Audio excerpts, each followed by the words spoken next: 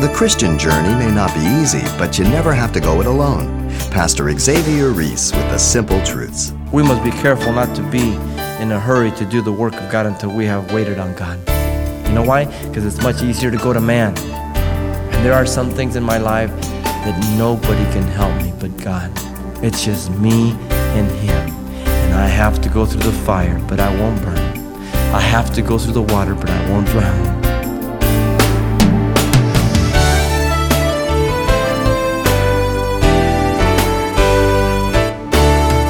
Welcome to Simple Truths, the daily half-hour study of God's Word with Xavier Reese, Senior Pastor of Calvary Chapel of Pasadena, California. Now, there's nothing wrong with education, but the world won't function very well with just a bunch of professional students. Somebody's got to do the work. Now, according to Pastor Xavier, the same rule applies to the church. Let's join him for today's lesson appropriately titled, A Call to Work. Let's listen. A young preacher thrilled his congregation with his first sermon and challenged them, entitled, Gird Your Loins for Christian Service and Christian Living. Then, to their dismay, he preached the same sermon the following Sunday. When he confronted them with the same ringing message on the third Sunday, his flock felt something must be done. Don't you have any more sermons, just this one? Blurted out a spokesman to the pastor. Oh yes, he said quietly. I have quite a number, but you haven't done anything about the first one yet. I fear such is the situation of much of the church today. We've become professional note takers, but there's no rubber to the road so often. And we can show a pile of our notes in our notebook and we can remember, but if these messages that we are hearing, if the messages that God speaks to our heart does not find some practical application and some rubber to meet the road, so to speak, then really we are deceiving ourselves. Even as James says, you look to a mirror and a guy forgets what he looks like, says, what the heck did I look like? And it's always a danger, is it not? In our last study, we looked at Nehemiah's call to serve in the capacity of servant leadership, chapter 1, verse 1 through 11. A call to serve has to do with our attitude, viewing ourselves as servants. A call to work has to do with our actions to accomplish the work of God. So attitude is foundational, but then actions must follow in order to do the work of God. And so what we want to do tonight is look at Nehemiah's call to work in the capacity of servant leadership here in chapter 2, verse 11 through 20. Now, the scriptures are clear as to our call to work. It is no mystery or secret. We are to be diligent to follow every good work, 1 Timothy 5:10 says. We are to set ourselves apart for every good work, 2 Timothy 2:21 says. We are made complete and mature in every good work, Hebrews 13:21 says. And we will be rewarded by God according to our works, Revelation 22:12. So if you just pick up your concordance and look up the word work, you will be amazed of how much is in there about the Christian life. Now, Nehemiah's call to work is characterized by three things. First, a careful consideration of the task, verses 11 through 16. Secondly, a clear communication to the people, verse 17 and 18. And thirdly, a confident confrontation of opposition, verses 19 and 20. And so a call to work is characterized by careful consideration of the task, clear communication to the people, and a confident confrontation of opposition. Let me read this section, and we'll take one at a time. And so I came to Jerusalem, and I was there 3 days. Then I arose in the night, and a few men with me, and I told no one what my God had put in my heart to do at Jerusalem, nor was there any animal with me except the one on which I rode. And I went up by night through the valley gate to the serpent well and the refuge gate, and viewed the walls of Jerusalem, which were broken down, and its gates, which were burned with fire. Then I went on to the fountain gate and to the king's pool, but there was no room for the animal that was under me to pass. And so I went up in the night by the valley and viewed the wall. Then I turned back and entered by the valley gate, and so returned. And the officials did not know where I had gone or what I had done. I had not yet told the Jews, the priests, the nobles, the officials, or the others who did this work.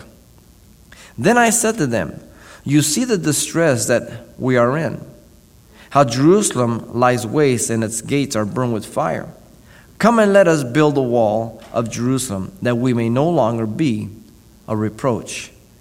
And I told them of the hand of my God, which had been good upon me, and also the king's words that he had spoken to me. So they said, "Let us arise and build." Then they set their hands to do this good work. But when Sanballat the Horonite, Tobiah the Ammonite official, and Gershom the Arab heard of it, they laughed us to scorn and despised us and said, "What is this thing that you are doing? Will you rebel against the king?" And so I answered them and said to them, "The God of heaven himself will prosper us. Therefore, we his servants will arise and build, but you have no heritage or right or memorial in Jerusalem." A call to work is characterized, first of all, by a careful consideration of the task, verses 11 through 16.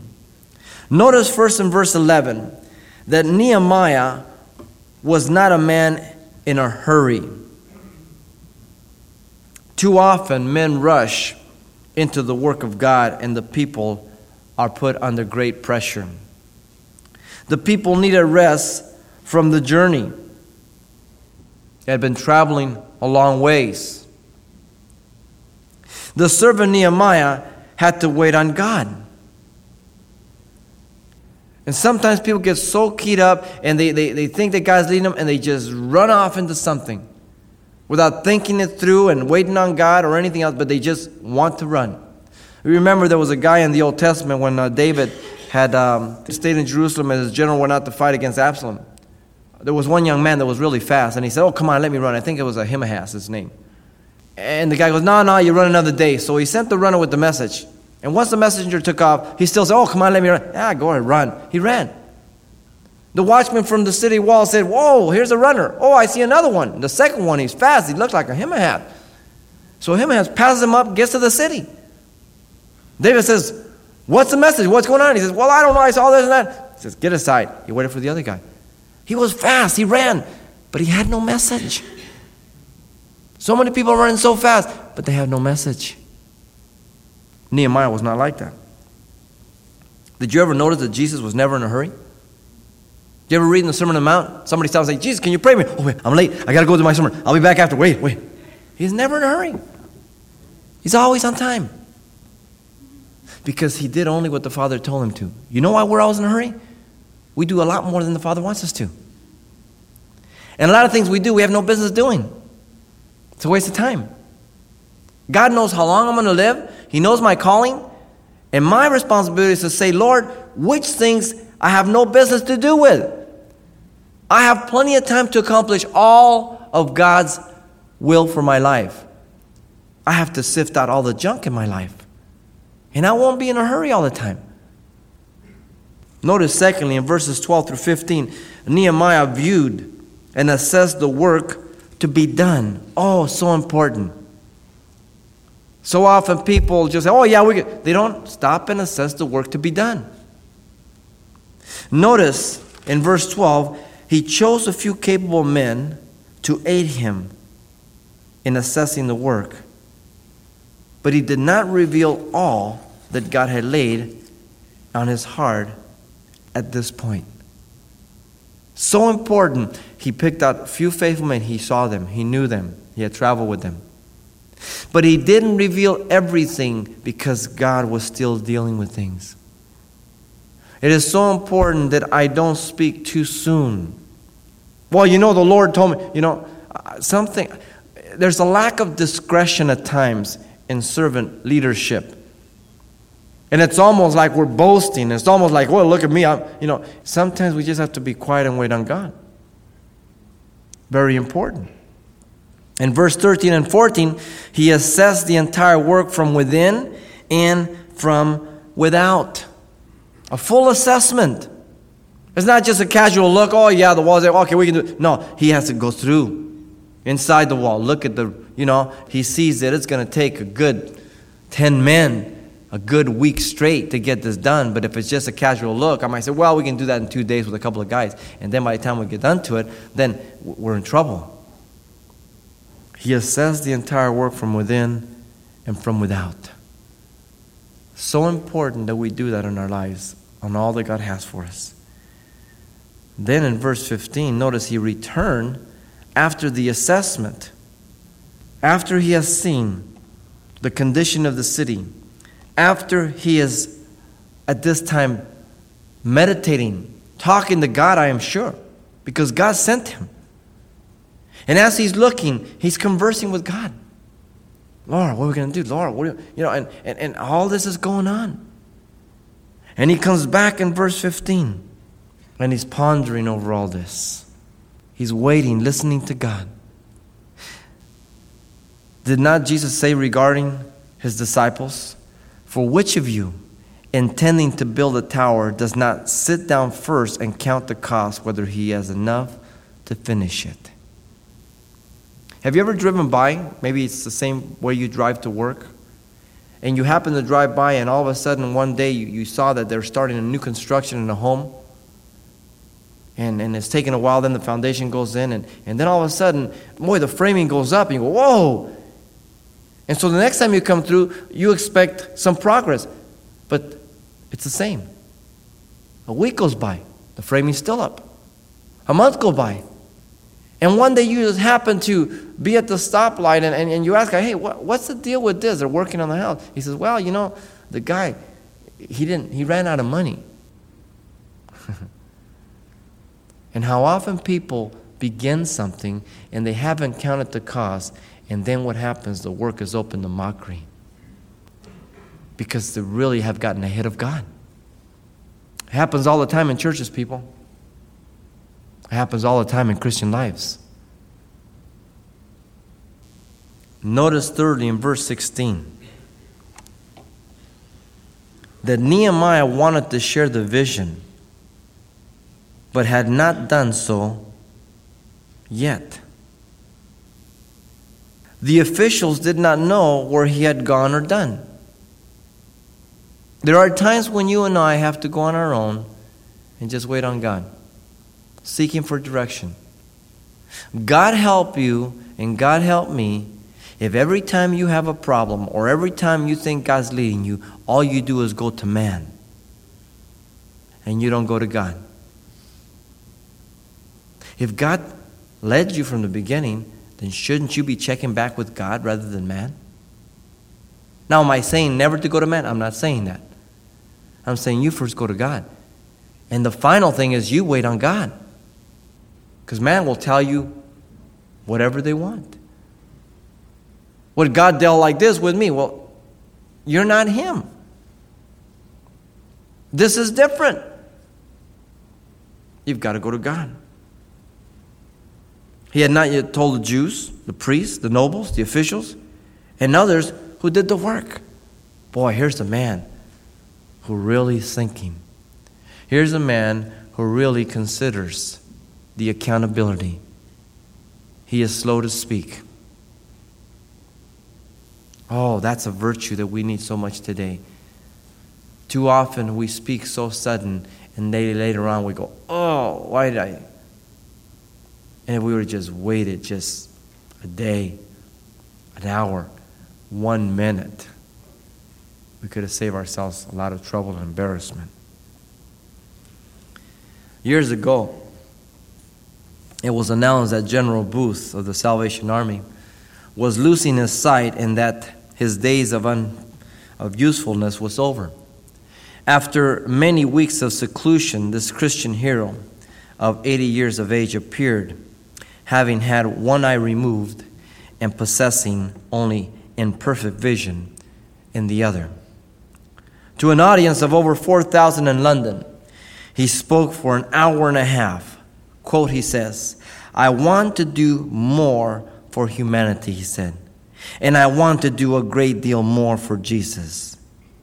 There are thousands of poor, wretched, suffering, and sinning people crying out to us for help, and I want to do something for them." The man had been at that work for a long time. He had considered exactly what the task involved. He had considered the task well. We must be careful not to be in a hurry to do the work of God until we have waited on God. Hardest thing I have, wait on God. You know why? Because it's much easier to run. It's much easier to talk. It's much easier to go to man. And there are some things in my life that nobody can help me but God. It's just me and Him. And I have to go through the fire, but I won't burn. I have to go through the water, but I won't drown. We must be keen observers regarding the work, depending and expecting God to guide us and speak to us. And not simply man. Not simply the circumstance, the situation. You know, all the doors that are open are not always of God. There are people who offer ministries a great amount of money. I'm talking about $10,000, $100,000, $1 million. And faithful and wise as that pastor, when he is offered that money, that his first question to that individual would be, have you prayed? Has God told you to give it here?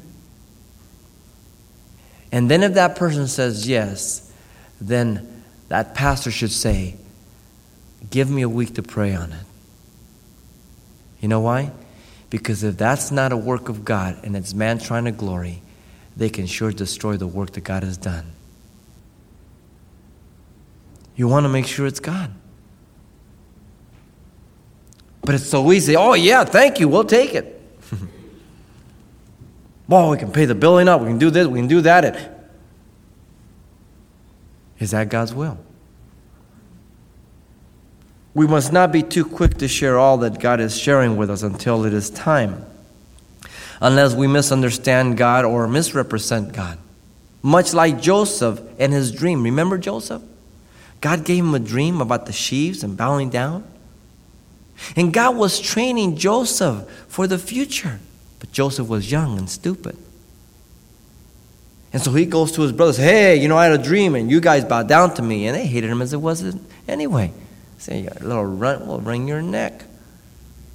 Now, God was training him and he should have kept his mouth shut. But he spoke, right? He even went and told his father, yeah, you and mom bowed down also to me.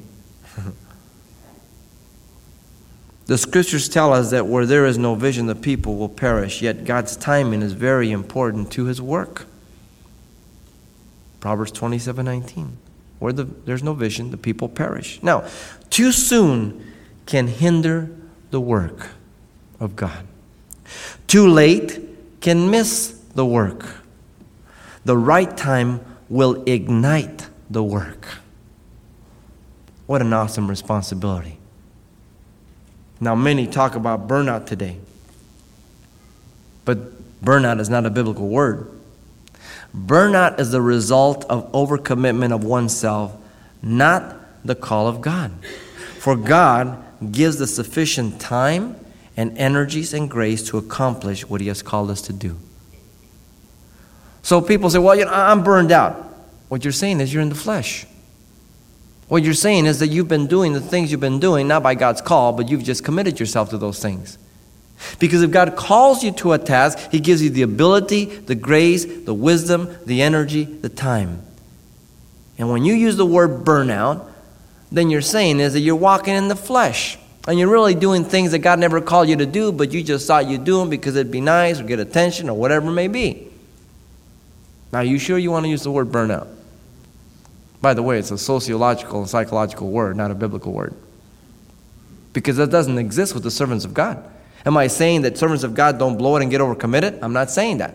I'm saying when we do, we're walking in our own might. And we're not walking according to God's direction. It's very simple. A call to work is characterized by a careful consideration of the task, first of all. A careful consideration of the task. Secondly, a call to work is characterized by a clear communication to the people. A clear communication to the people. Verse 17 and 18.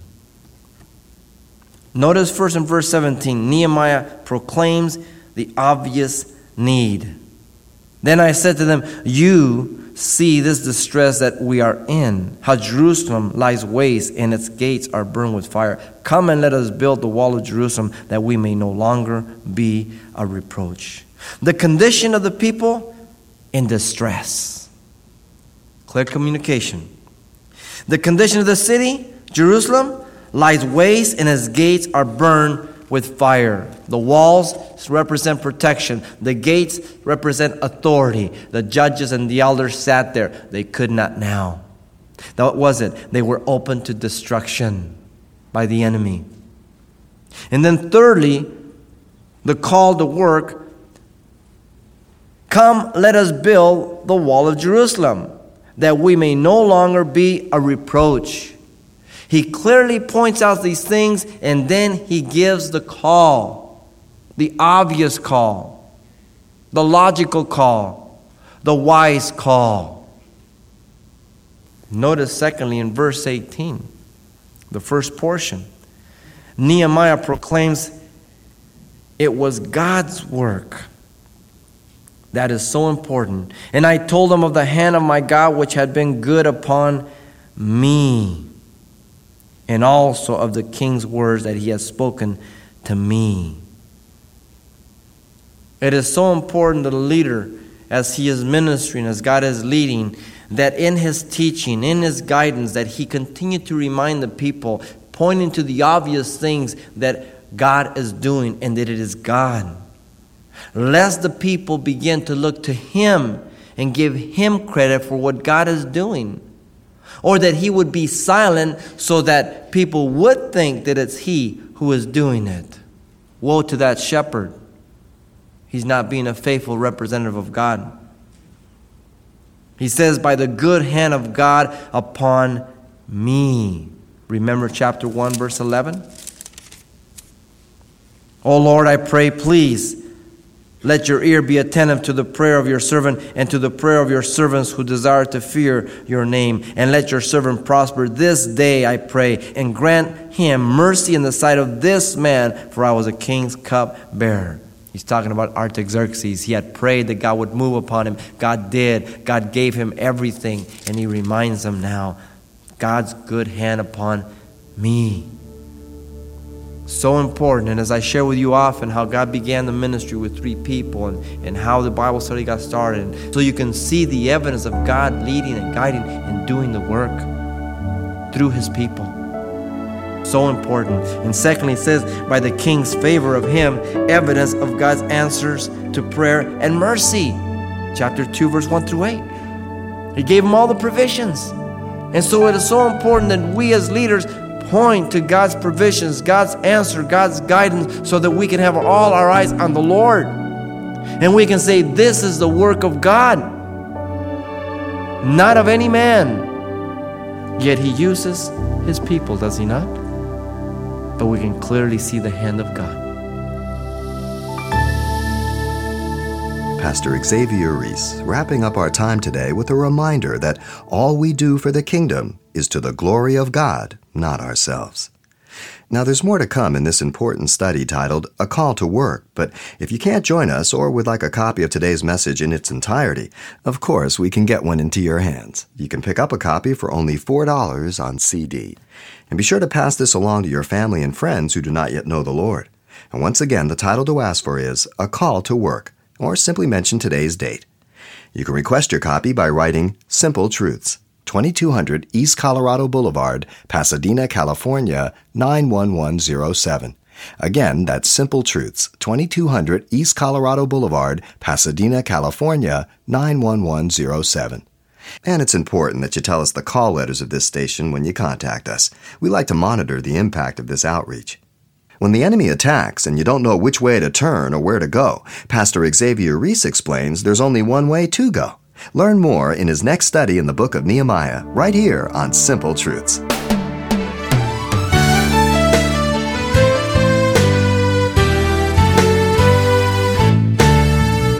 Simple Truths with Pastor Xavier Reese, a daily half-hour broadcast, is a radio ministry of Calvary Chapel of Pasadena, California.